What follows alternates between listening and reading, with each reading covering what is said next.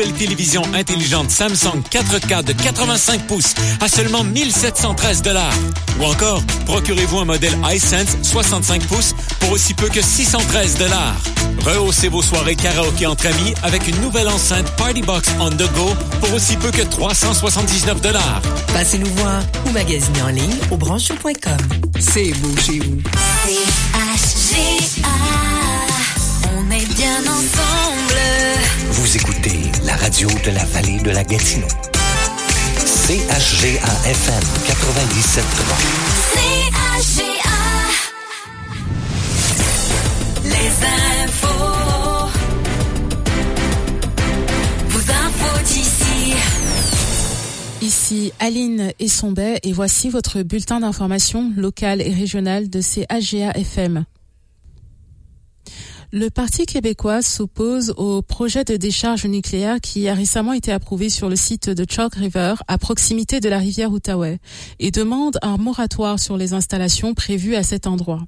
Sébastien Lemire, député de la circonscription de l'Abitibi-Témiscamingue, s'exprime à ce sujet.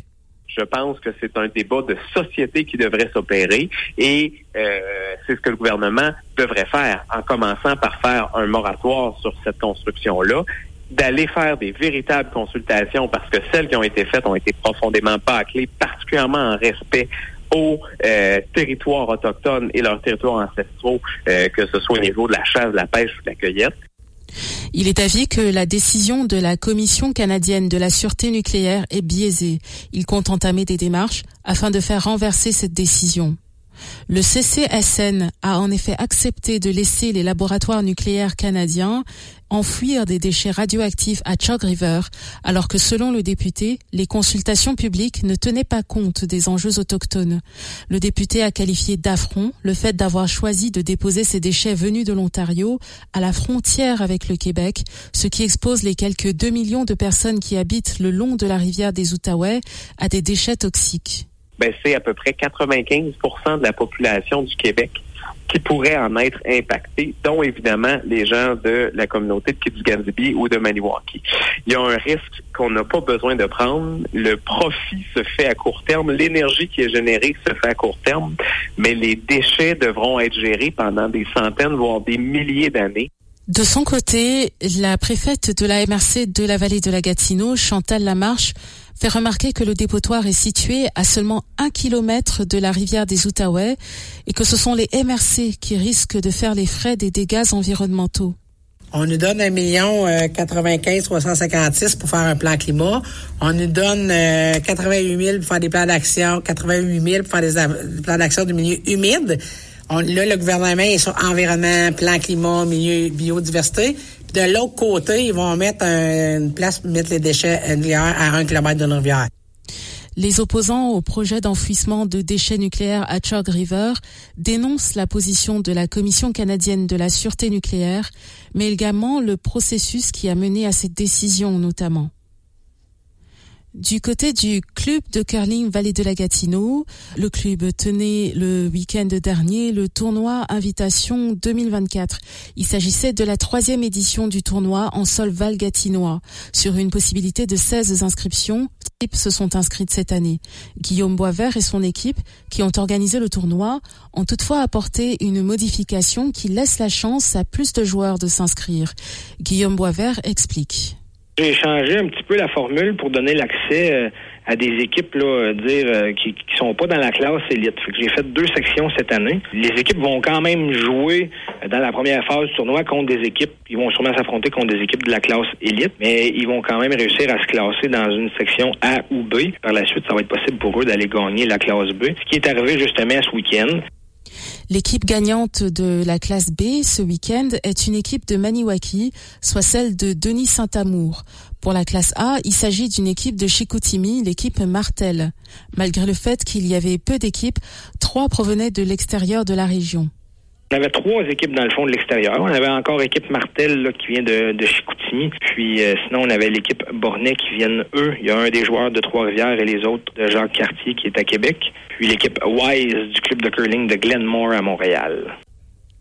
Les tournois du club de curling Vallée de la Gatineau emmènent toujours plusieurs équipes de l'extérieur. D'ailleurs, le prochain tournoi se tiendra les 15, 16 et 17 mars prochains. Il s'agit du tournoi mixte le plus populaire. Il affiche déjà complet avec 11 équipes provenant de l'extérieur. Pour terminer, le gouvernement du Québec dévoilera cette année la nouvelle version du règlement sur l'aménagement du territoire situé en zone inondable. Cette carte aura un impact significatif sur la valeur des territoires à proximité de points d'eau, tels que dans la vallée de la Gatineau. Le nombre de zones inondables va forcément augmenter puisque certains secteurs à risque ne sont pas indiqués sur le plan actuel. C'est ce que précise la professeure d'hydrogéomorphologie à l'Université Concordia, Pascale Biron.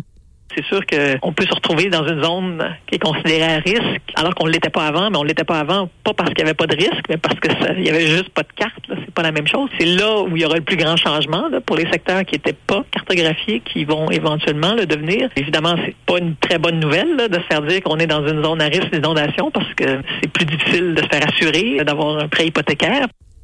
Les municipalités dépendent des taxes foncières pour assurer leur fonctionnement. Pour cette raison, plusieurs résidences ont été construites à proximité des cours d'eau. Pour Madame Biron, il sera nécessaire d'adapter le financement municipal à cette réalité. Ça amène une réflexion assurément sur la fiscalité municipale, de se dire on pourrait pas financer les villes différemment, puis à la limite récompenser financièrement les villes qui agissent de façon responsable en ne permettant pas le développement dans des secteurs à risque, plutôt que des développements peut-être un peu trop proches des cours d'eau dans certains cas. Pour Madame Biron, il sera nécessaire d'adapter le financement municipal à cette réalité. Il y a d'autres pays où il y a des espèces d'assurances qui sont en partie gouvernementales, en partie privées. Là, il faut voir s'il n'y a pas quelque chose qu'on peut faire parce qu'il reste que les gens qui sont dans ces zones-là, ils existent. Les maisons sont là. On peut pas juste les laisser tomber. Fait qu'on peut imaginer que des solutions qui vont s'inspirer un peu de ce qui se fait en Europe, notamment ou aux États-Unis. La professeure à l'Université Concordia suggère également que le Québec s'inspire du modèle d'autres pays aux prises avec des enjeux similaires. C'est ce qui complète votre bulletin d'information locale et régionale de CAGA FM. CAGA, on est bien ensemble. CAGA 97.3, on vous donne le juste. C'est un plaisir de vous retrouver encore aujourd'hui à l'émission L'heure juste, votre émission d'affaires publiques durant laquelle on va aborder des sujets, écoutez, fort pertinents comme à l'habitude, mais aujourd'hui, je pense que ça va toucher bien des gens, bien des propriétaires. L'un des sujets, et on aura plusieurs invités pour en parler, c'est l'arrêt des prêts hypothécaires chez Desjardins pour les zones inondables 0-20 ans. Écoutez, on travaille sur ce dossier-là ici à la salle de nouvelles de CAGA depuis la semaine dernière parce que ça a pris en tout cas, moi, ça m'a pris de court. Je ne m'attendais pas à cette annonce-là. En fait, c'est depuis le 1er février. Mais bon, c'est des décisions d'institutions financières qui annoncent pas nécessairement en grande pompe quand ils font ces choix-là. Donc, ça a été mis au grand jour plutôt la semaine dernière.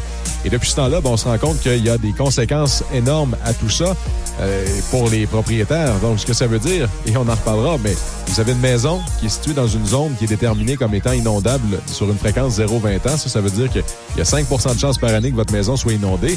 Ben, vous n'aurez plus ou à peu près pas la chance d'avoir un prêt hypothécaire pour acheter cette maison-là. En fait, si vous êtes propriétaire, là, vous ne pourrez pas nécessairement la vendre, à moins que vous trouviez quelqu'un qui a les reins assez solides pour acheter une maison dans une zone inondable. Encore faut-il que le choix l'intéresse, là, et qu'il soit en mesure de payer soit comptant à la maison ou Desjardins a dit que dans certaines dispositions qu'il était possible d'obtenir quand même un prêt, mais avec une mise de fonds de 35%. Mais après ça, faut revendre à quelqu'un qui a une hypothèque chez Desjardins. Donc, est-ce que ça devient intéressant quand on est un acheteur? Moi, la réponse est non. Si vous me posez la question, c'est loin d'être intéressant. Qu'est-ce que ça aura comme conséquence? On va se pencher là-dessus aujourd'hui à l'émission. Et on va parler aussi du traitement qui est réservé à certains élus. On parle de l'intimidation, de la violence, incivilité dont peuvent être victimes les élus municipaux. Et c'est dans le contexte où il y a même aujourd'hui, là encore ce matin, on a Québec qui a annoncé via la ministre André Laforêt, ministre des Affaires municipales, un 2 millions de dollars pour l'aide psychologique aux élus municipaux. Tout ça fait suite à des démissions de près de 800 élus depuis le début des dernières élections à travers la province, dont plusieurs femmes. c'est un contexte donc qui est difficile. On se rend compte d'être élu. Peut-être que c'est davantage que ce l'était autrefois.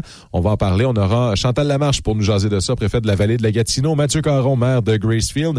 Et on parlera aussi avec Chantal Courchaine, directrice chez Option Femmes. Eux ont tenu un panel sur la place des femmes en politique la semaine dernière. Donc, dans le contexte de la démission de la mairesse de Gatineau, France Bellil, c'est intéressant, la place des femmes en politique. Est-ce que la réponse est assurément qu'il y a de la place pour les femmes en politique, mais est-ce qu'on doit changer l'environnement ou les règles du jeu ou ce qui est permis de la façon de faire les choses en politique pour que tout le monde se sente respecté et puisse finalement œuvrer au bon, pour améliorer le sort de leurs citoyens. C'est le but, c'est pourquoi on est élu, c'est pour changer les choses, améliorer le sort de nos concitoyens, pas pour faire de l'intimidation ou pas pour être victime d'intimidation ou d'incivilité. Donc, on en reparlera. Mais d'entrée de jeu, c'est justement, on parle avec Jacques Demers, il est président de la Fédération québécoise des municipalités à propos de la fin des prêts hypothécaires chez Desjardins pour les zones inondables 0-20 ans. Monsieur Demers, bonjour. Oui, bonjour. Je sais, moi, j'ai réagi fortement en apprenant ça. Je me suis dit, oh mon Dieu, quelles seront les conséquences de tout ça? Quelle était votre réaction, vous, en apprenant ça? Ben, on en discutait justement hier. J'étais avec le maire de Baie-Saint-Paul, le conseil d'administration de la Fédération québécoise des municipalités. Lui est particulièrement touché. On a hâte de bien comprendre. Avec les nouvelles cartes qui viennent d'être faites, ça va identifier des endroits, mais on veut comprendre combien, à quelle ampleur, puisque comme vous le disiez, pour la plupart, toute notre vie, ce qu'on fait, c'est d'essayer de payer notre maison. Puis quand on approche de la retraite, des fois, c'est pour nous permettre de vivre nos derniers jours, ben c'est cet argent-là qu'on souhaite vendre. Si du jour au lendemain, cet actif-là n'a plus la valeur prévue, on a un problème énorme, là. Et tu sais, ça résonne à peu près partout. Nous, depuis quelques années, il y a des endroits en fait qui sont systématiquement inondés là durant les crues printanières. Donc ces gens-là, je me mets à leur place, ils doivent être en fait dans un grand questionnement. Là, on peut pas laisser, puis je voudrais vous entendre, on peut pas laisser ces gens-là tout seuls comme ça sans les aider. Il faut qu'il y ait quelqu'un qui fasse quelque chose quelque part là. Ben, c'est ce qu'on se dit. On est à la même place. On comprend d'un côté les assurances qui veulent pas assurer quand c'est récurrent. Mais il faut comprendre sur l'ensemble, est-ce que c'est vraiment des cas tous récurrents? Est-ce que le gouvernement devra le regarder de plus près? Est-ce qu'il y a des endroits qu'on pourrait avoir des plans de gestion de l'eau, des façons de faire? Parce que il y a certaines municipalités, on parle d'une partie des villages là, qui disparaîtraient avec ça. Puis ça, c'est bien quand on regarde l'ensemble. Mais la problématique, c'est quand on regarde les individus. Ben, c'est des tragédies là, qui vont vivre. Là. Il faut absolument voir, est-ce qu'on est capable de compenser? Il va-t-il arriver un programme de ce côté-là pour aider des cas qui, du jour au lendemain, personne ne pouvait le prévoir, puis sont frappés par ça. Là. Comment vous prenez ça, vous, la FQM? Quelle est la suite des choses, là, les actions que vous comptez poser? Ben, dans le fond, ce qu'on demande rapidement, c'est que ce soit un programme. Ce qu'on regarde avec le gouvernement, l'ampleur que ça a d'abord. Il faut comprendre, ça correspond à combien de maisons, ça correspond à quoi sur le territoire, puis surtout que les nouvelles cartes sont beaucoup plus précises. On comprend mieux que l'eau ne monte pas d'une façon équivalente partout. Il y a des endroits où on pourrait émuler ces maisons-là, les protéger correctement pour plus qu'il y ait de possibilités, mais d'autres endroits, on parle de quantité d'eau tellement énorme. C'est de bien identifier tout ça, puis d'arriver avec un nombre, puis de voir de quelle façon il pourrait y avoir au moins un programme pour aider ces personnes-là qui ne pouvaient pas voir venir ça, les changements climatiques rapides qu'on a eus. Ça frappe fort. Là.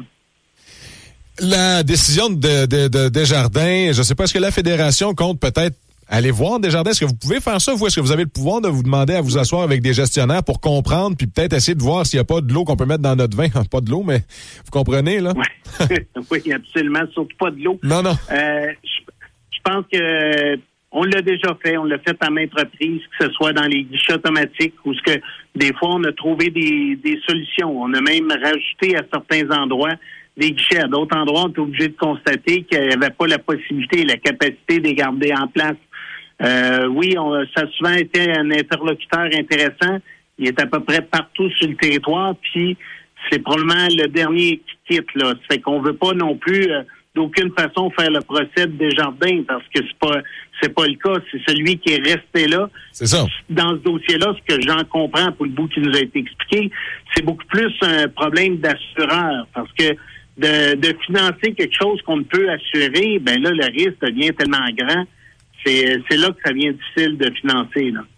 Effectivement. Ben écoutez, est-ce que vous avez un autre élément à souligner, M. Demers?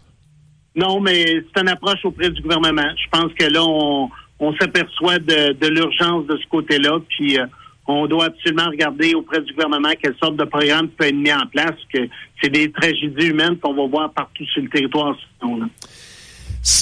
Puis c'est le temps qui va nous dire l'ampleur de ces conséquences-là pour des citoyens, mais peut-être même pour des communautés au grand complet. Ça change le visage d'une municipalité. Ça peut être franchement inquiétant. J'imagine que vous allez aborder cette question-là avec les maires en assemblée prochainement. Oui, c'est sûr. On a commencé la discussion hier, puis rapidement, on veut se virer vers le gouvernement pour mettre tous les bons acteurs autour de la table. Puis avec les outils qu'on a aujourd'hui, on est capable de façon plus précise que jamais bien comprendre de quoi on parle et quel territoire qui pourrait être touché, là. Jacques Demers, vous êtes président de la Fédération québécoise des municipalités. On voit que, comme bien des gens, la Fédération est concernée et posera des gestes, des actions, tentera d'avoir des réponses à certaines questions pour éviter, pour diminuer en tout cas l'impact que ça pourra avoir, ce choix d'une institution financière. Puis on le disait, faut pas leur jeter la pierre, c'était les derniers à peu près qui le faisaient, mais comme les autres, c'est une décision d'affaires. On verra la suite des choses. Merci, M. Demers. Merci à vous. Bonne journée. On poursuit maintenant sur le même sujet avec François Lafrenière. Il est courtier immobilier dans la région depuis près d'une quinzaine d'années sur ses conséquences là, pour les propriétaires ou pour les futurs acheteurs de résidences en zone inondable et dans une région qui compte pas loin de 3500 lacs.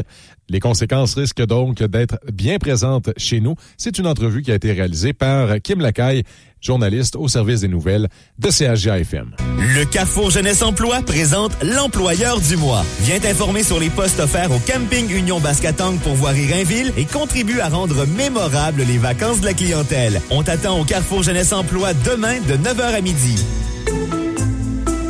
Je fume presque jamais, juste au party. C'est le genre d'affaires que vous allez entendre. C'est pas grave, j'en prends presque pas. Fine. Mais c'est pas une raison pour pas en parler.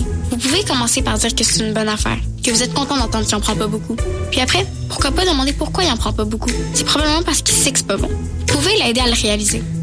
Après, vous devriez pouvoir plugger assez facilement le fait que notre cerveau se développe encore, puis qu'on devrait attendre avant d'en consommer. Visitez jeunessesandroguecanada.org pour découvrir une tonne d'outils pour aider à ouvrir la conversation. Chaque année, une arme à feu abat un membre d'une famille. Déchargez et verrouillez toujours vos armes à feu. Entreposez les munitions séparément ou dans un contenant verrouillé. Contribuez à empêcher ce genre de tragédie. Pour votre sécurité et celle de vos proches, si vous avez une appréhension sur la sécurité des armes à feu, veuillez composer le 1-800-731-4000. C'était un message du Conseil canadien de la sécurité.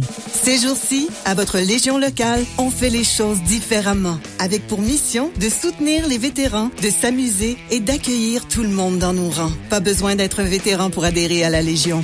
En tant que membre, vous vous joindrez à des milliers d'autres au service de nos vétérans, nos communautés et notre pays.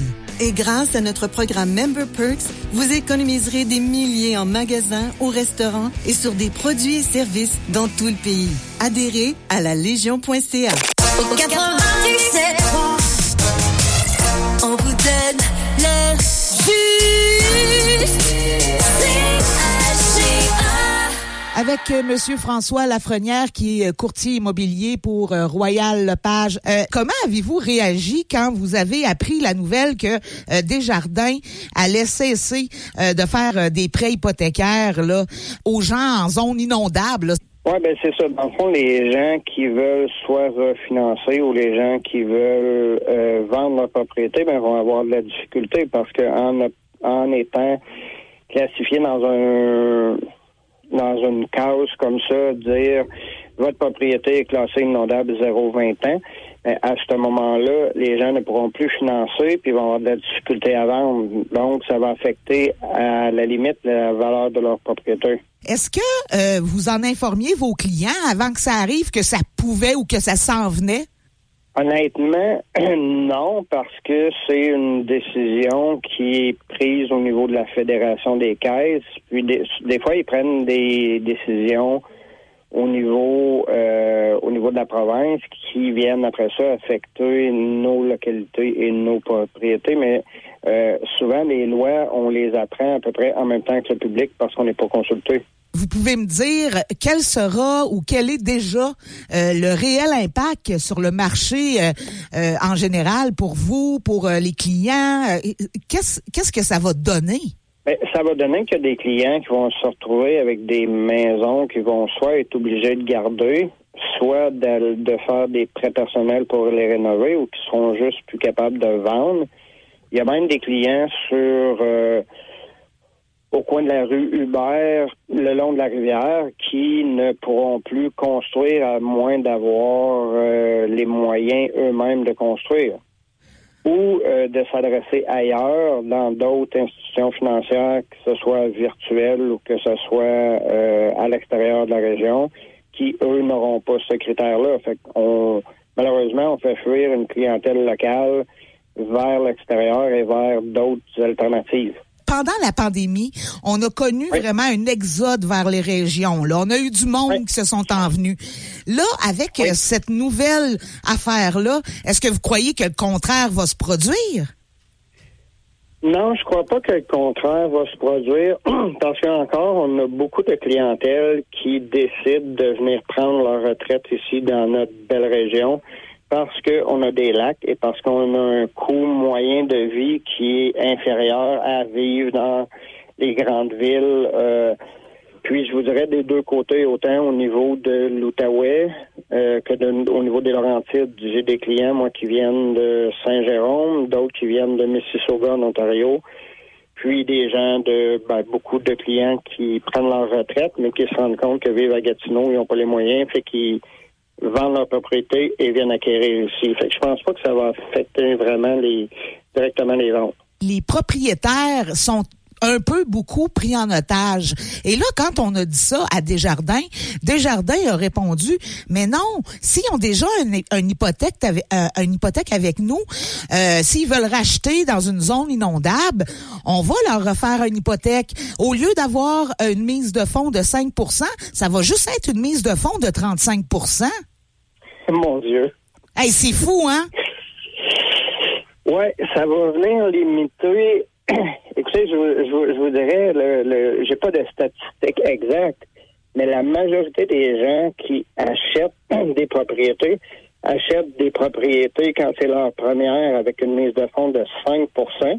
Des acheteurs qui sont des secondes acheteurs ou des gens qui ont déjà eu une propriété, ils l'ont vendue, ont fait un profit et réinvestissent. Là, eux peuvent arriver avec un 20% de mise de fonds.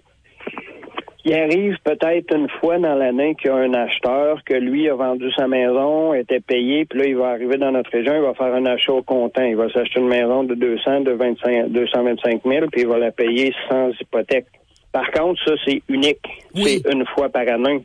C'est pas la majorité. Donc, si on se ramasse avec des mises de fonds à donner de 35%, malheureusement, on vient de réduire l'accès à la propriété pour beaucoup de personnes, beaucoup de jeunes familles, beaucoup de gens qui sont à la retraite ou, exemple, dans le cas d'une séparation, quelqu'un va se séparer, ils ont mis 5% de mise de fonds, il veut refinancer et acheter la maison qui est en zone inondable, mais là, ils vont lui demander 35% de mise de fonds alors qu'il est en séparation, qu'il est en train déjà de séparer 50% de ses biens.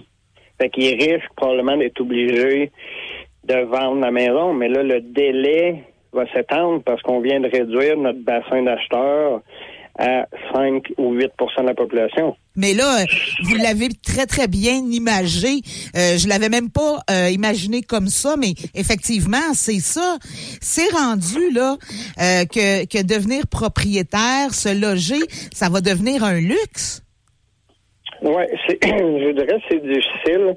En tant que courtier immobilier, je vous dirais que j'ai au moins 1 ou 2 appels de détresse par semaine de gens qui me disent moi je viens d'arriver dans la région, je trouve pas de loyer ou j'ai pas la capacité de m'acheter une maison maintenant. Est-ce que c'est possible de m'aider à trouver un endroit pour louer ou un endroit pour acheter qui serait pas trop cher, mais Oui, avec une mise de fonds de 5 %. Non, avec une mise de fonds de 35 %, peut-être qu'ils ne seront pas capables. Il faut penser à ça que y a des gens qui vont vouloir, entre guillemets, se débarrasser de leur maison sur une zone inondable, puis ils vont rester pris avec. Oui, le délai de vente va s'étendre un peu dans le temps parce que moi, je suis courtier à Maniwaki là, depuis 2010. Donc, j'entame ma 14e année. Puis, j'ai déjà eu des délais de vente là, dans les années, là, je vous dirais peut-être 2010, 2014. Des fois, ça prenait 1 an ou 2 ans vendre une propriété. Fait que ces gens-là peuvent se retrouver, comme je vous dis, ça limite vraiment le bassin d'acheteurs pour les gens qui ont ces maisons-là. Je reprends le même exemple. Les inondations qu'on a eues là 2017-2019 où il y a eu des dans le fond des inondations sur la rue Hubert et en s'en allant vers la polyvalente, même la polyvalente avait été inondée à ce moment-là. Oui.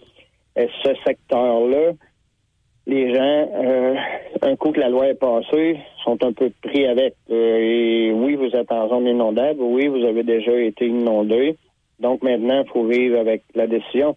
Il y a probablement des solutions alternatives, mais ça va être à chaque courtier de développer son expertise dans ce secteur-là qui est un petit peu particulier. Oui, c'est ça, là. Établir une nouvelle stratégie, là. Oui, qui bénéficie aux acheteurs et aux vendeurs et avec le maximum de détails et d'informations possibles. Ouais. Pour que les clients puissent prendre une décision éclairée de dire, moi, oui, je suis prêt à acheter une maison en zone inondable. Prenons l'exemple d'une succession. Même quelqu'un qui hérite d'une maison en zone inondable devrait se demander, est-ce que je veux vraiment en hériter ou je suis mieux de refuser la succession? Parce que là, ça peut devenir un poids lourd à traîner où la personne hérite d'une maison qui vaut 200 000, il faut qu'il paye des taxes municipales, des taxes scolaires, les assurances, le chauffage et toutes les dépenses connexes qui viennent avec la maison le temps de la vendre. Puis là, et après, voici, votre maison est en zone inondable qui vient probablement d'affecter la valeur puis qui vient d'étirer son délai là, de vente. C'est pas nécessairement une bonne nouvelle pour les gens qui sont dans cette position-là. Je sais que la cartographie des zonages d'urbanisation à Maniwaki a été revue. Le 0-100 ans a été enlevé, mais là, ceux qui se trouvent dans le 0-20, ce qui est à dire qui ont vécu 2017-2019, eux vont être affectés. Là. Il reste des alternatives. Dans le fond, Desjardins n'est pas la seule et unique institution financière au Québec. Il y a des banques, il y a des prêteurs virtuels, il y a d'autres institutions, là, sans nommer là, une liste exhaustive, là, mais les gens vont falloir qu'ils magasinent peut-être ailleurs pour être capable d'avoir leurs hypothèques si Desjardins en refusent pour justement pas perdre leur bien, comme j'en revenais au début tantôt en disant si quelqu'un divorce, il a acheté une maison à 200 000, il a donné 5 % de mise de fonds, il a donné 10 000, il y a une dette de 190. Oui. On lui dit, là, monsieur, si vous voulez qu'on refinance votre maison avec les nouveaux critères, il faut maintenant me donner 65 000 de mise de fonds pour que je vous refinance la même maison. C'est quand même une augmentation de 55 000. Hey, c'est quelque chose. C'est majeur comme changement ou de ligne directrice.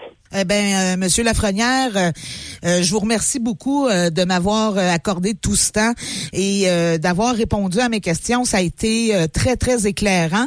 Monsieur François Lafrenière, vous êtes courtier immobilier pour Royal Lepage, Vallée de l'Outaouais. Je vous remercie encore une fois de m'avoir accordé ce temps-là.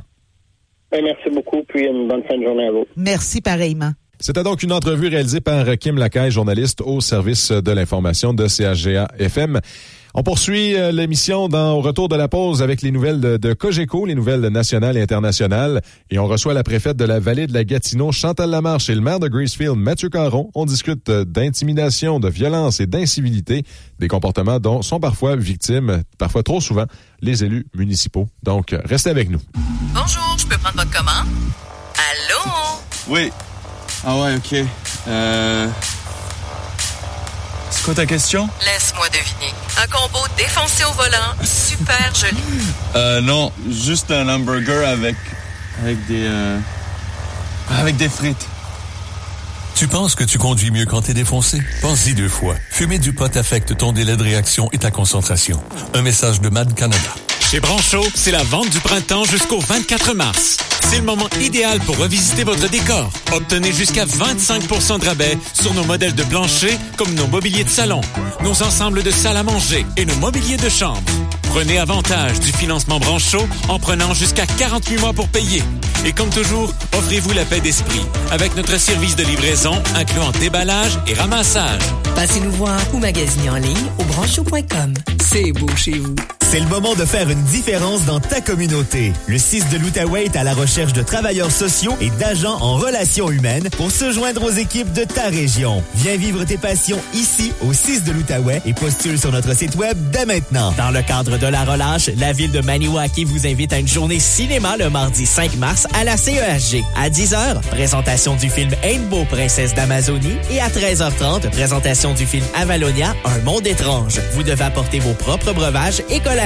Nous vous invitons aussi à profiter des journées de patins libres au centre sportif Gino Ojic. Mardi le 5 mars de 9h à 14h, jeudi le 6 mars de 9h à 14h et le vendredi 7 mars de 9h à 13h. Pour plus d'informations, contactez Michel Côté au 819-449-2800, poste 225.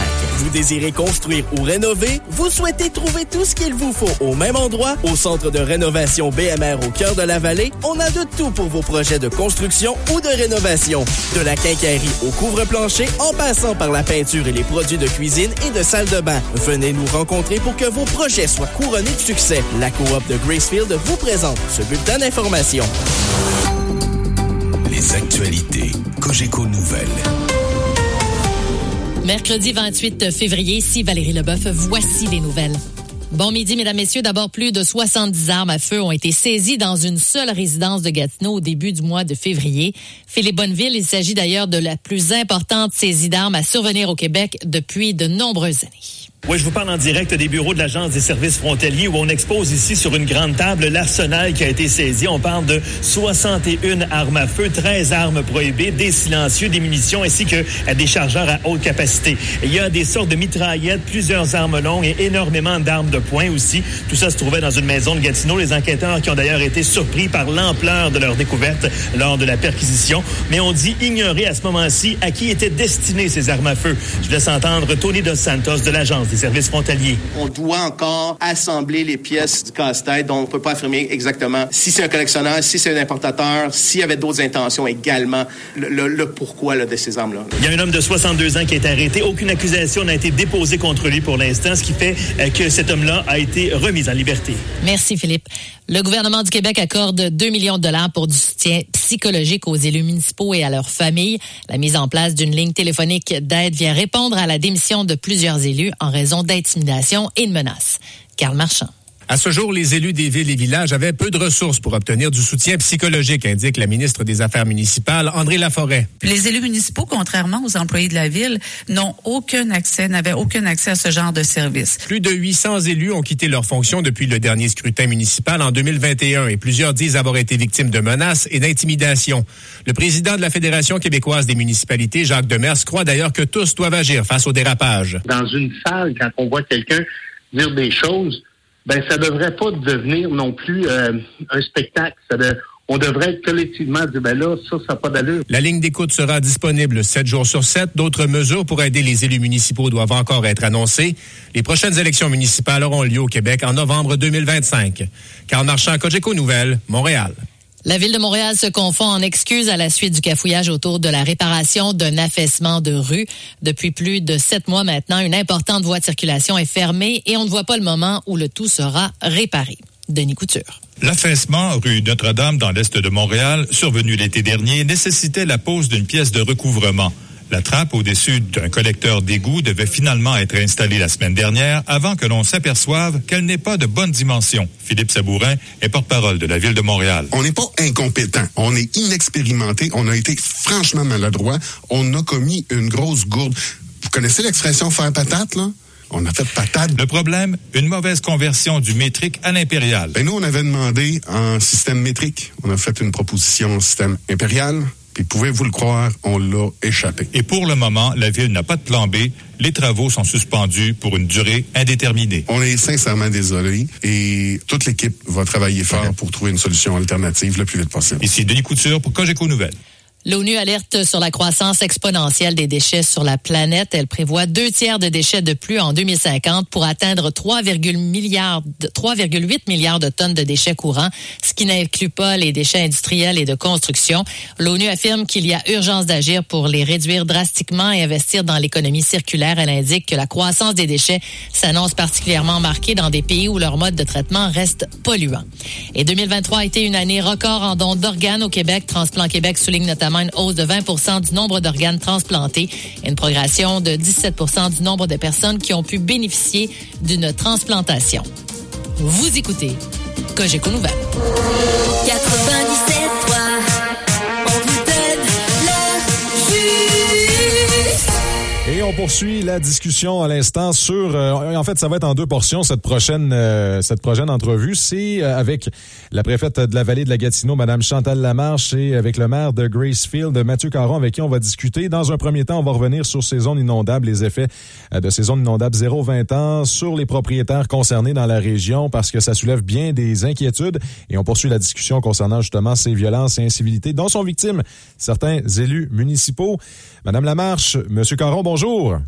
Bonjour. Bonjour. Et pour bien situer tout le monde, moi je suis en direct du studio et vous êtes bien installé là du côté de Gracefield, du côté de la salle communautaire à Gracefield, donc les magies de la radio. Voici ce que ça nous permet de faire. Donc dans un premier temps justement, je voulais vous entendre, Madame Lamarche. Vous avez assurément vu là ces zones inondables 0-20 ans, la fin des prêts hypothécaires. Dans une région comme chez nous, on a 3500 lacs, une bien grande proportion de villégiateurs. Il me semble que c'est pas de bon augure. Non, c'est vraiment pas de bon augure pour plusieurs raisons. Première des choses, quand le gouvernement a refait toute la cartographie des zones inondables, ça fait pas longtemps, là, c'est dans mon premier mandat à la préfecture, il a repris toutes les cartes du Québec, tous les secteurs inondables. Puis là, il y a des gens qui étaient pas dans les zones inondables, ils l'ont jamais été, mais avec la nouvelle carte géographique qui a été émise par le gouvernement du Québec, là, ils sont maintenant. Fait que ces gens-là, ils n'ont pas emprunté puis ils n'ont pas acheté une maison dans une zone inondable. À l'époque, ils l'étaient pas. Moi, je dis qu'il devrait y avoir des droits acquis pour ces gens-là. C'est inconcevable. Puis Desjardins est supposé être là pour ses membres. Là. C'est une coop. La première mission, c'est les membres. Là. En tout cas, moi, c'est ce que j'ai toujours appris. Donc, on met plusieurs personnes qui ont travaillé toute leur vie, qui ont jamais été depuis les années là, à peu près 2018 on a refait toutes les cartes le gouvernement dans une zone inondable, puis là sont pénalisés. Je veux dire, il y a eu un changement climatique. La cause, on dit que c'est ça, mais c'est pas la faute de l'humain qui investit toute sa vie pour bâtir son fonds de pension. Tu sais, on en regarde, maintenant qu'on a des personnes âgées qui sont autonomes, ils restent dans leur maison est payée. Là, ils décident de la vendre pour s'en aller soit d'un Belle Époque, Pavillon de la Paix, peu importe, ou d'un CHSLD. Mais là, ils vont aller selon ton salaire, selon tes revenus, le CHSLD. Mais là, ta maison va être là claire, mais elle voudra pas rien. Fait que ces gens-là vont être vraiment, vraiment pris.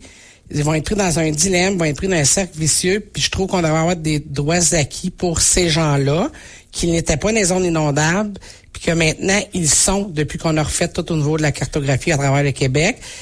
Ceux qui l'étaient déjà, ils devraient avoir des mesures prises aussi, mais ceux qui l'étaient pas, c'est vraiment pas juste, là. C'est comme vraiment, faut qu'ils trouvent une façon pour compenser ces gens-là. Ça change. Dans 10 ans, ça va être peut-être d'autres choses, le changement climatique. Fait qu'il y a d'autres gens ailleurs qui vont peut-être pénaliser. Fait qu'il faut que les institutions bancaires, là, on parle de Desjardins, évidemment, prennent des mesures pour ça, parce que c'est leur fonds de pension, c'est tout ce qu'ils ont fait toute leur vie. Il y en a qui sont plus fortunés, là, que non. Puis comme ceux qui parlaient avant moi, le courtier, c'est qu'il y en a qui vont envoyer ça en héritage puis ils voudront pas l'avoir. Exactement, ça devient un cadeau empoisonné là dont on veut pas. Et là, on a parlé, nous, avec Pascal Biron, elle est professeure en hydrologie du côté de Concordia, c'est une spécialiste, et elle nous parlait de la nouvelle carte parce que Québec travaille sur une nouvelle carte des zones inondables qui devrait être présentée au printemps. Et selon elle, avec la nouvelle méthodologie qui va être utilisée, ça va juste augmenter davantage encore le nombre de personnes qui vont être situées dans ces zones inondables. On devrait devrait accroître le nombre. Déjà, si c'est important, ça devrait être davantage important. Monsieur Caron, vous avez des citoyens, beaucoup de lacs, c'est des grands payeurs de taxes à Gracefield. Si ces valeurs-là de ces maisons-là chutent, vont en chute libre parce que, on peut plus les acheter ou on peut plus les assurer ou peu importe, ça aussi, c'est un coup dur pour les villes, là. Oui, absolument. Là, c'est un coup dur pour les villes. Ces maisons-là vont assurément être dévaluées.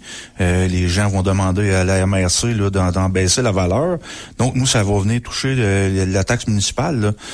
Donc, c'est ces gens-là qui vont payer moins de taxes. On va devoir refiler la facture aux autres citoyens, c'est sûr. Ça fait mal à tout le monde, là. Je pense aux gens là qui vont perdre leur patrimoine familial. Il y a des gens que le seul investissement qu'ils ont fait dans leur vie, c'est leur maison.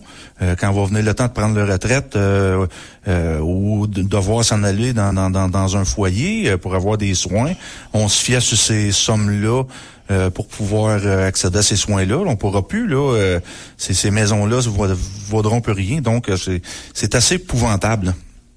Il y a justement le monsieur Demers, Jacques Demers de la Fédération, il est président de la Fédération québécoise des municipalités. Il dit qu'il faut que le gouvernement agisse, il faut faire quelque chose à ce niveau-là. Donc, on va voir, là, je me mets dans la peau de quelqu'un parce que les gens doivent avoir bien des inquiétudes, là, les gens qui nous entendent ou qui ont lu sur cette réalité-là de la fin des prêts hypothécaires doivent être bien inquiets. Puis, j'aurais de la misère à savoir vers qui les enligner pour avoir, s'ils ont des questions, on les enligne vers leur institution financière, la MRC, le gouvernement. Je sais pas vers qui ces gens-là devraient se tourner d'après vous. On ne sait pas nous autres mêmes présentement. C'est ça, hein? C'est trop nouveau, c'est trop récent. On ne sait pas nous non plus, là. Ils vont faire une nouvelle carte que tu disais tantôt. Même nous, la MRC, on fait des démarrages d'entreprises, des expansions d'entreprises, on fait des prêts avec le FLI et le FLS. Puis ces gens-là, ils sont pas en zone inondable. Puis l'État pas quand on a refait la cartographie il y a pas longtemps. Fait que donc, ça va aller bien plus loin que juste pas juste, je m'excuse, ceux qui ont une maison puis c'est leur fonds de pension. Il va y avoir des commerces qui vont être touchés aussi par ça. C'est définitif. On va suivre ça avec attention. Sinon, on va changer de sujet parce que, le temps file vite. Et la semaine dernière, on apprenait la démission de la mairesse de Gatineau, France Bellil. Ça a pris, en tout cas, moi, j'étais le premier surpris. Je pense que personne s'attendait à cette décision de Mme Bellil. Et parmi les raisons qu'elle a nommées pour expliquer son départ, elle parlait de l'intimidation, l'incivilité, les comportements dont elle a été victime, mais dont bien des élus sont victimes. D'entrée de jeu, je voulais savoir de votre expérience personnelle, est-ce que vous avez, vous, été victime de comportements, d'incivilité, d'intimidation de la part de citoyens? Je pense que absolument tout le monde vit ça dans les conseils municipaux. Les gens, ils se croient un peu tout permis parce qu'ils sont payeurs de taxes et c'est faux. Donc, on se présente au conseil municipal, on crie après les élus, on sac après nous autres. On n'est pas content d'une situation, puis on prend pas le temps d'essayer de venir s'asseoir puis de régler de la bonne façon. Je pense que ça se vit absolument partout, là. Puis on le voit dans les réseaux sociaux, puis tu sais, on dit partout. Je pense que ça dépasse les frontières de la vie politique. Là, on le voit dans les commerces entre la caissière et le client quand il est pas content d'un prix. Ou tu sais, les gens ont la mèche courte, si je pourrais le dire comme ça. Vous, Madame Lamarche, j'imagine aussi, vous avez déjà vécu ce genre de situation? À la préfecture, c'est différent parce qu'on est moins proche du citoyen. Mais je suis proche quand même, là, je travaille avec mes citoyens. Mais tu sais, on c'est pas nous autres qui rouvre la patinoire, c'est pas nous autres qui fait la cueillette des ordures, c'est pas nous autres qu'un chemin est pas sablé une journée. Fait que c'est moins, mais par contre, quand j'étais à la mairie de Cayamel, conseillère, oui. Puis les gens pensent, pas encore sur les réseaux sociaux, on va y aller nous autres à sa place, on va tout régler ça de même. C'est pas comme ça marche. Puis moi, je pense que le gouvernement, il faut qu'il fasse une loi. Tu sais, c'est bien beau qu'on va donner de l'aide psychologique aux élus, mais il faut faire une loi parce que nous, nulle part, on est protégés. Nulle part. Que ce soit intimidation, harcèlement, on n'est pas réélu du jour au lendemain, on n'a pas de chômage, on n'a pas une scène. Nous, là, c'est pour ça qu'il n'y a plus d'élus. Cherchez pas, on donne en tout cas moi, là, je vais parler pour moi, je donne mon temps, je donne tout mon corps, mon âme pour défendre l'intérêt de mes citoyens. Puis tu te passes à la rue, puis il y a quelqu'un qui t'insulte, puis te traite de nom, il va falloir que le gouvernement nous aide, parce qu'éventuellement, il n'y aura plus d'élus nulle part, là. Moi, à la préfecture, j'ai pas, on va souhaiter, là, jusqu'à présent, ça m'est pas arrivé, mais je suis pas à l'abri de ça va m'arriver comme toutes les autres, ça l'arrive. Faut que tu sois capable de prendre la pression, énormément, puis c'est pas tout le monde qui apprend de la même façon. Pas tout le monde. Moi, je suis capable d'en prendre. J'ai pas de stress, j'ai pas de pression, mais du jour au lendemain, je peux même me réveiller un matin puis ça déclenche, là. Puis dans bien des cas, j'aimerais dire aussi, Madame Lamarche, je pense qu'il y a une différence entre les grands centres puis les milieux ruraux parce que j'imagine que la proportion de citoyens qui savaient où résidait Mme Bellil est faible. Mais le nombre de citoyens de Cayama qui savent où réside Chantal Lamarche sont élevés. Le nombre de gens qui savent où M. Caron réside sont élevés. Et puis, on peut y aller comme ça parce que les gens, vous venez de là, vous avez grandi là, ils connaissent vos cousins, vos cousines, vos mononcles, vos matantes. La proximité, là, c'est délicat. C'est très délicat. Puis on est des personnages publics, vu que tout le monde connaît tout le monde, cousins, comme vous dites, tout ce qu'on habite. On fait une mini-erreur qui est normale de la vie de tous les jours, puis là, ça dégénère, puis là, on se fait intimider. Monsieur, allez-y, M. Caron. On est les boucs émissaires un peu de tout. Là. Vous savez, les gens en ont un ras-le-bol au niveau fédéral. Ils ont nulle part pour aller se plaindre. Très difficile de voir leurs députés. Même chose au niveau provincial. On se fait lancer plein de choses du provincial qui vient faire hausser les taxes. Donc, on est les boucs émissaires de ça. Les citoyens se tannent, se choquent. À qui peuvent aller, à part le gouvernement de proximité, là? Nulle part. Puis comme on dit, on n'est pas protégé. Là. Le premier ministre, là, lui, là, que quelqu'un débarque chez lui, à sa maison personnelle pour aller se plaindre là que on a monté les taxes sur automobile, il se rendra pas à la maison, je peux vous le jurer. Mais chez nous, on n'a aucune protection, on est tout seul, puis on fait à peu près du bénévolat quand on décide d'être conseiller municipal ou même à la mairie, les salaires c'est dérisoire là, donc on subit beaucoup de pression de partout. Madame Lamarche, vous en avez parlé tantôt de l'aide qui est offerte aux élus, l'aide psychologique. On a la ministre de la Forêt ce matin qui a annoncé 2 millions de dollars pour des nouveaux services. Ça va être offert ça du côté de la FQM puis de l'UMQ qui vont, eux, avoir à veiller à offrir les services d'aide psychologique de première ligne aux élus, mais aussi aux membres de leur famille. On accueille comment cette annonce-là? C'est une belle annonce, mais c'est pas assez. Pour le Québec, c'est pas assez d'argent, là, de l'aide psychologique, là, je sais pas c'est rendu combien, 150 $, 200 $ de l'heure, j'ai aucune idée comment c'est rendu, mais c'est pas assez. C'est vraiment pas assez. Il faudrait que ça soit plus que ça qui investit. C'est un début, là, on va être content de la nouvelle, c'est un début, mais c'est plus que ça. Puis des fois, c'est entre élus que ça s'intimide aussi, là. Des fois, c'est des citoyens, mais moi, j'en subis pas. Écoute, je suis très, très chanceuse, ça peut m'arriver du jour au lendemain. Présentement, j'en subis pas, mais j'ai un caractère fort. Puis quand j'étais mairesse à Cayama, j'ai fait souvent appel à la SQ. Souvent, quand je me faisais harceler, j'appelais la SQ. C'est pas mal tout ce qu'on peut avoir comme aide, là. Je me demandais, en terminant, Madame la préfète, Monsieur le maire, on a justement là vous l'avez mentionné, des conseillers. Des fois c'est au sein du conseil où on a des prises de bec. Et là je me demandais, parce que bien souvent quand il y a des gens à blâmer, c'est la commission municipale du Québec qui va enquêter. Si on trouve qu'il y a un conseiller qui a été déplacé ou qui a peu importe des comportements qui se font pas, va faire une plainte à la commission municipale du Québec qui elle va enquêter et arriver avec une décision. Puis là souvent c'est une petite tape ses doigts, un blâme. C'est pas très très vilain. Je me demande, est-ce que parce que en tant que préfète ou en tant que maire, quand vous êtes au conseil, vous êtes président de l'Assemblée, est-ce que vous avez les pouvoirs de dire, regarde, toi, t'as dépassé les bornes, je veux plus te revoir pour 3 conseils, t'es en punition à la maison, puis on coupe ton salaire. Est-ce que vous avez cette possibilité-là ou c'est strictement la CMQ qui a le pouvoir d'agir puis de taper sur les doigts? On n'a pas ces pouvoirs-là. Là. On peut rappeler la personne à l'ordre, lui dire de se calmer, d'utiliser un langage adéquat, mais on ne peut pas exclure quelqu'un. Là, c'est un élu. Donc, on n'a absolument pas ces pouvoirs-là. Est-ce que vous pensez que ça pourrait être nécessaire? Écoutez, nécessaire, je pense que ça serait plus au lieu que la CMQ débarque avec ses grands chevaux là, puis vienne faire la loi. Je pense que dans des circonstances où il y a de l'incivilité au sein entre les membres d'un conseil, je pense plus qu'il devrait avoir un service de médiation. La CMQ devrait envoyer quelqu'un et assister les élus dans leur façon de traiter entre eux autres et non pas d'arriver puis jouer à la police. Ouais, c'est ça. Moi, je suis très d'accord parce qu'on va le dire au nom là, c'est quoi? C'est la commission municipale. Ça, puis là, j'assume mes paroles. Le gouvernement du Québec a donné trop de pouvoir. Ils vont s'acharner sur des petites affaires. Puis là, ils t'accusent de quelque chose. T'es tout de suite sur le site, t'es accusé. Puis il y a des gros dossiers, ils touchent pas à ça. Comme M. Caron dit, on doit avoir de la médiation. C'est la façon de venir aider les élus puis changer la culture des élus. Parce que ça change pas comme ça. La politique, ça a toujours été rough. Fait que la commission municipale, elle agit pas de la bonne façon, selon moi. C'est sûr qu'en séance publique, pour répondre à ta question, Félix-Antoine, on ne peut pas empêcher un élu parce qu'il est élu par la population. Comme là, à la MRC, au Conseil des maires, on est 17. Moi, j'ai pas le droit de dire t'as pas le droit de venir à une séance publique. Par contre, en comité de travail, s'il y a un élu qui est déplacé vraiment puis que tous les autres 16 élus sont d'accord, on peut le retirer d'un comité de travail. Ouais, ça, c'est à l'interne entre nous, mais la séance publique, jamais. À part la commission municipale. Ouais. La commission municipale, elle aurait besoin, eux autres même, de se faire former. Je pense que c'est un petit peu une mafia, je vous dirais, la commission municipale. Ils ont le pouvoir sur tout, puis ils font qu'est-ce qu'ils veulent quand ils veulent. Bon.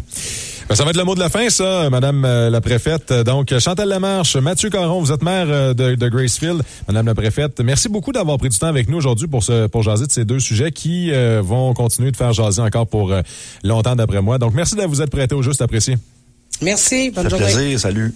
Donc, on poursuit dans un instant avec Madame Chantal Courchaine, directrice chez Option Femmes. On discute aussi de la place des femmes en politique et des défis qui les attendent.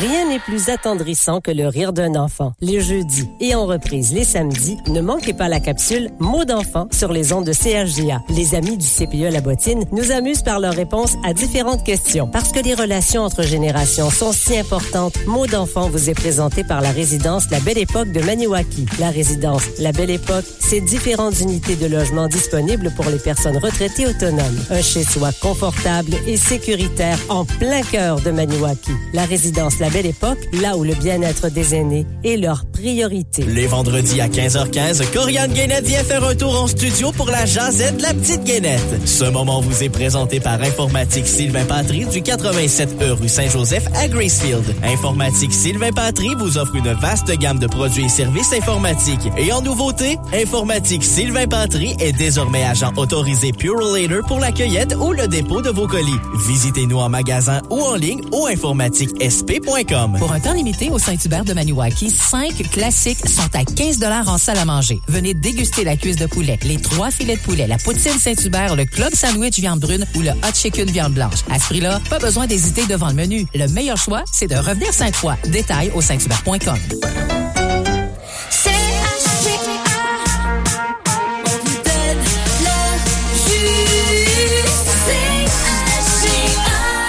La place des femmes en politique, et elles sont, je le disais tout à l'heure, là, elle est assurément là, la place des femmes en politique. Il y a de la place pour... En fait, même ça élève ce qu'on a entendu, ça élève les discours, ça élève même la politesse. C'est ce qu'on entendait dans certains cas quand c'est une gang de gars, si on peut le dire comme ça, autour d'une table. Des fois, ça vole pas toujours haut. Quand on met une femme à la table, souvent, les esprits sont plus calmes. On apporte la discussion ailleurs. C'est quelque chose c'est un phénomène qui est intéressant et qui m'a souvent été rapporté par différents élus, différents membres d'organismes, parce que ça dépasse les frontières politiques, cette réalité-là. Bref, donc, les femmes ont leur place assurément en politique, mais on se rend compte que, et c'est pas que les femmes, mais les hommes, il y a cet environnement-là qui est pas toujours sain, et il y a des gens qui se disent, après avoir tenté l'expérience, écoute, c'était peut-être pas pour moi. Bref, je trouve que cette conversation-là est bien intéressante et on la poursuit avec Chantal Courchaine. Elle est directrice chez Option Femmes. Madame Courchaine, bonjour. Bonjour. Et pourquoi on vous parle aujourd'hui? C'est parce qu'il y a eu le sommet atypique qui s'est passé dans les derniers jours. Votre organisation a mené ça de belle façon. Et il y a eu un panel sur la place des femmes, justement, en politique. C'est important d'inclure cette portion politique dans votre sommet?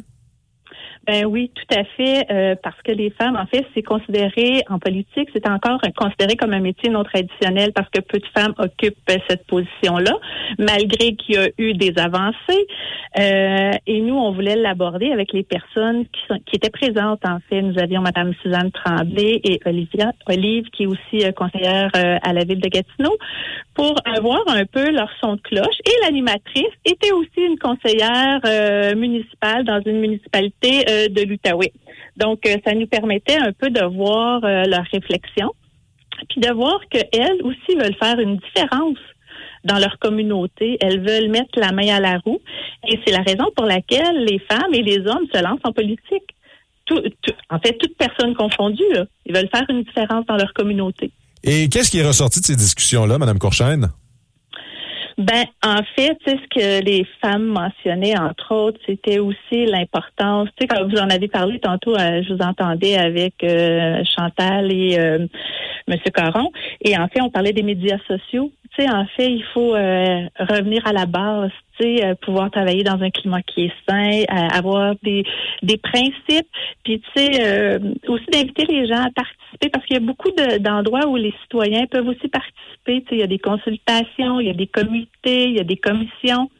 Fait que les gens aussi peuvent apporter leur opinion. Ils sont aussi sondés, tu sais, dans différents dossiers. Fait que je pense que c'est ça aussi, c'est de dire que tout le monde a sa place, mais que les élus municipaux aussi, autant les femmes que les hommes, veulent apporter leur contribution pour faire avancer les dossiers. Puis Dieu seul sait comment il y a plusieurs champs de compétences, comment les dossiers sont nombreux, sont différents. Les municipalités, les villes doivent faire beaucoup avec peu de ressources financières.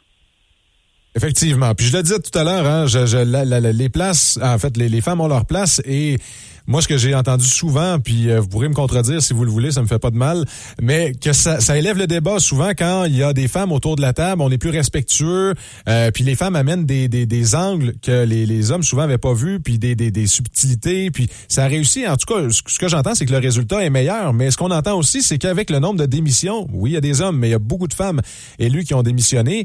Faut qu'il y ait quelque chose qui change quelque part parce que là, c'est pas un modèle qui donne envie parce que si oui, on peut avoir des modèles qui nous portent à nous lancer en politique, par exemple, des gens qui regarderaient Madame Lamarche dire ça a été la première préfète de la vallée de la Gatineau femme, on pourrait faire pareil, mais si elle quittait demain matin en disant qu'elle vit l'enfer, ça peut enlever l'envie aux gens, ça c'est un contre-exemple. Faut qu'il y ait quelque chose qui se passe, on peut pas laisser les choses ainsi là. En fait, je pense que tu as raison. Tu sais, je vais parler pour les femmes. Souvent, on a besoin de modèles. Et Madame Lamarche en est un modèle. Je pense qu'il y a beaucoup de femmes en politique qui ont été des modèles et certaines ont vécu des expériences beaucoup plus enrichissantes. Mais on le sait, les débats, je pense que dans le milieu dans lequel ces femmes-là maintenant travaillent, et les hommes aussi ont beaucoup évolué avec les médias sociaux. Fait que je pense que il va falloir s'assurer de bien encadrer en fait ce qui se dit. Et je pense qu'on le disait tantôt aussi, tu sais, les gens se déplacent, les gens paient des taxes, mais on peut apporter son opinion, mais aussi il faut faire attention de la façon qu'on le fait parce qu'il y a aussi des dommages collatéraux.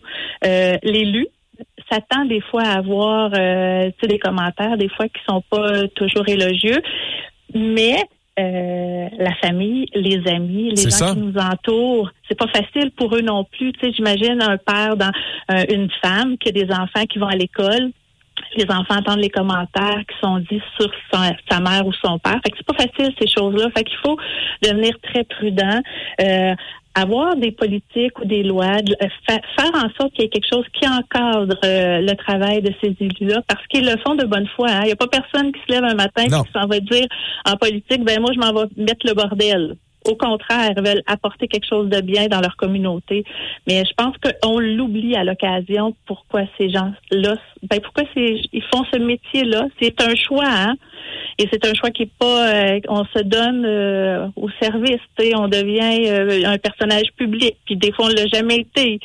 Puis, fait que je pense que c'est ça aussi, il faut tenir compte de tout ça.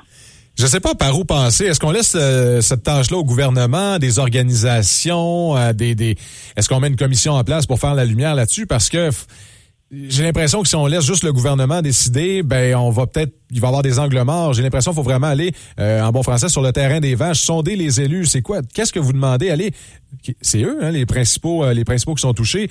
Qu'est-ce que vous avez besoin? Et après ça, mettre ça en application. Mais j'ai l'impression que, comme dans toute chose, c'est un grand bateau, ça bouge pas vite, là. Est-ce que vous avez espoir qu'on puisse créer un environnement favorable à court terme pour les femmes en politique ou pour monsieur, madame, tout le monde en général? En fait, j'oserais te dire que j'aimerais que ça soit pour demain matin, mais tu as tout à fait raison. Tu sais, il faut aller sur le terrain, voir ce que les élus ont besoin, parce que rien de mieux qu'une personne concernée pour te dire ce qui devrait être fait. Parce que c'est pas facile. Puis ils en ont des solutions. Le terrain a des solutions, mais il faut avoir, je te dirais, des canevas. De l'encadrement qui va permettre à ce que ce qu'ils ont décidé, ce qu'il faudrait qu'il soit mis en place soit entendu. Soit entendu, mais je pense qu'on va prendre conscience aussi, nous, les citoyens, de ce qui est vraiment vécu. Des fois, on le réalise pas tout le temps. C'est ça, hein? Des fois, de le nommer, ça peut déjà apporter des changements, là. Ben moi, je pense que oui, de nommer les choses, il n'y a rien de mieux là pour faire avancer des dossiers. On va peut-être être un petit peu plus sur nos gardes, nous aussi, quand on va utiliser des mots qui peuvent être blessants. Donc, il faut faire vraiment attention. Puis, il y a peu de personnes qui choisissent d'aller en politique. Effectivement. Donc, il faut les préserver parce qu'ils veulent apporter du bien dans leur communauté. Il faut s'assurer aussi, qu'on puisse leur donner notre appui. Donc, puis comment le faire? Il n'y a rien de mieux que de travailler dans un climat positif. Et on le sait que des fois, ils prennent des décisions qui ne sont pas faciles, là, que ce soit un homme ou une femme. Mais je pense que c'est toujours de le faire de façon bienveillante. Mais déjà avec les réseaux sociaux, parce que c'est là une grande part du problème, je pense, vous l'avez abordé à 2 reprises, puis je pense que on tient quelque chose là, parce que c'est comme à l'école dans le temps, on pouvait être victime d'intimidation, mais c'était entre 8 et 4, où c'était durant les heures de classe, puis après ça, on se retrouvait avec nos amis dans un environnement favorable, on pouvait s'amuser, changer les idées, décompresser, changer d'air, et la même affaire avec les élus, à part si on croisait quelqu'un à l'épicerie qui disait hey, ce que tu as fait hier, ça fait pas mon affaire, mais en même temps, quand tu es face à face, des fois, on a plus de retenue que sur les réseaux sociaux. Sur les réseaux sociaux, c'est facile derrière son écran d'aller vomir tout ce qu'on pense sur les gens, puis de l'exposer au grand public, puis faut faire je pense qu'on tient quelque chose là. Tout à fait, parce que derrière notre écran, on est déjà beaucoup plus brave. C'est ça. On est seul. Par contre, ça laisse des traces. Faut jamais oublier que les réseaux sociaux laissent des traces. Donc, si tu penses t'enlever ton message, mais quelqu'un d'autre qui va l'avoir lu puis qui peut le répéter ou l'avoir pris en photo, le scanner ou peu importe. Fait qu'il faut toujours faire attention à ce que l'on dit. Et puis des fois, comme je disais toujours, la participation citoyenne est importante. Donc, on vit dans cette communauté-là, on élève nos enfants, on vieillit. Donc, on peut aussi mettre la main à la roue sans nécessairement devenir un politicien. Et de là, on va peut-être plus comprendre l'engagement des élus dans leur communauté. Je pense que c'est ça aussi qu'on tient, là. Mais il n'y a rien de mieux que le respect. On peut être en désaccord avec des décisions qui sont prises, mais des fois, en comprenant bien la raison pour laquelle ils l'ont pris, cette décision-là, puis ça facilite notre compréhension. Mais il n'y a jamais rien de facile, mais moi, je pense que c'est important qu'on soit à l'écoute des élus qui sont en place. Puis j'aurais le goût de te dire que depuis les élections municipales, en fait, aux dernières élections, 23,6% des personnes élues à la mairie étaient des femmes. Wow! Et 38,5 étaient élus comme conseillères. Donc, il y a quand même une belle présence féminine. Et moi, je souhaite que cela continue, que ça se perpétue, parce qu'il n'y a rien de mieux. Et il faut jamais oublier que on peut avoir des débats d'idées. Ça ne veut pas dire que parce qu'on a des discussions que c'est pas sain. Ben, écoute. Parce que si on était